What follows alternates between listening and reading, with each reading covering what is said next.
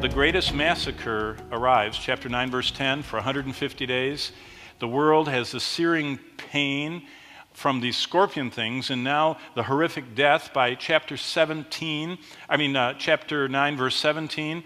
These horse-like creatures come out, and they kill, all told, between all these plagues, more than half of all the world dies.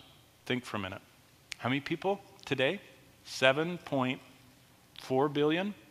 That means 3.7 billion people die in 7 years. Do you know what that means?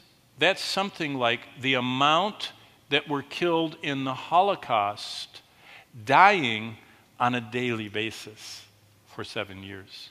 Do you understand how many people we're talking about? Think of all the Holocaust of the Jews, 6 million, and that's how many people have to die every day. How do you bury them all? That's why the world's it's going to be a horror movie. But then what happens is, God sends a fire, and he melts. That's why all these people that have their Pinterest boards of their dream house, don't build a dream house here, because it's going to burn.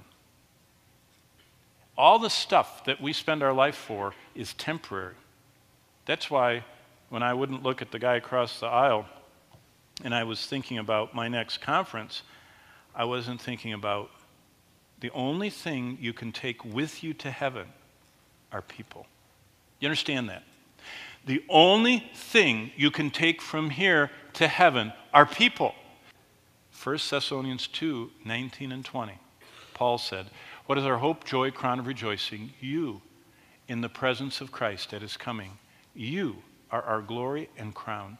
People that we're a part of bringing to Christ become attached to us as we worship the Lord in heaven, that we know that we are a part. God shows us what happens with them.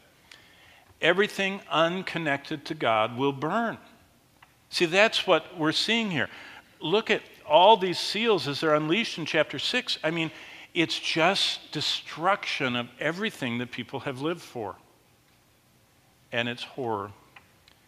And again, we're talking about this period of time that we will not be a part of. But we're on this side, and the people that we're talking to right now are going into that. And the Lord wants us to take as many with us to heaven as we can. Well, basically, what are the horrors? Look at verses 1 and 2, and I'll just run through Revelation 6. Verses 1 and 2 has the conqueror. I write about that in your notes. A crown was given for him to conquer by chapter 6, verse 2. The second seal in verse 3 is conflict. Peace goes from the earth. It's warfare. That's why it's red like blood.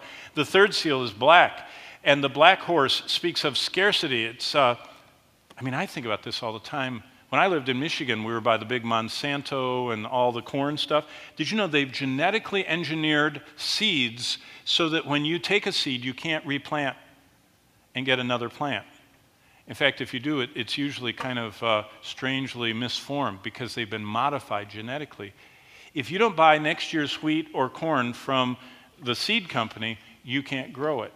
Can you imagine when it gets to be where God breaks the supply chain and they can't? Will there be any ungenetically modified seeds left on earth? See, the whole world is racing toward what God has already decided is ahead. The fourth seal is widespread death. The martyrs, people are dying for Christ. They are faithful unto death, not just burning or beating. They're faithful to death. And then the cosmic disturbances, I told you about that. But the chilling words of God's warning I already read to you in Luke 21. Do you know what they are? It's going to get so bad that people are going to die just seeing it. Nothing's going to hit them. They're not going to be sick from the pestilence. They're just going to watch the weather and the solar burning flares, and they're just going to collapse. That's why it's a global horror.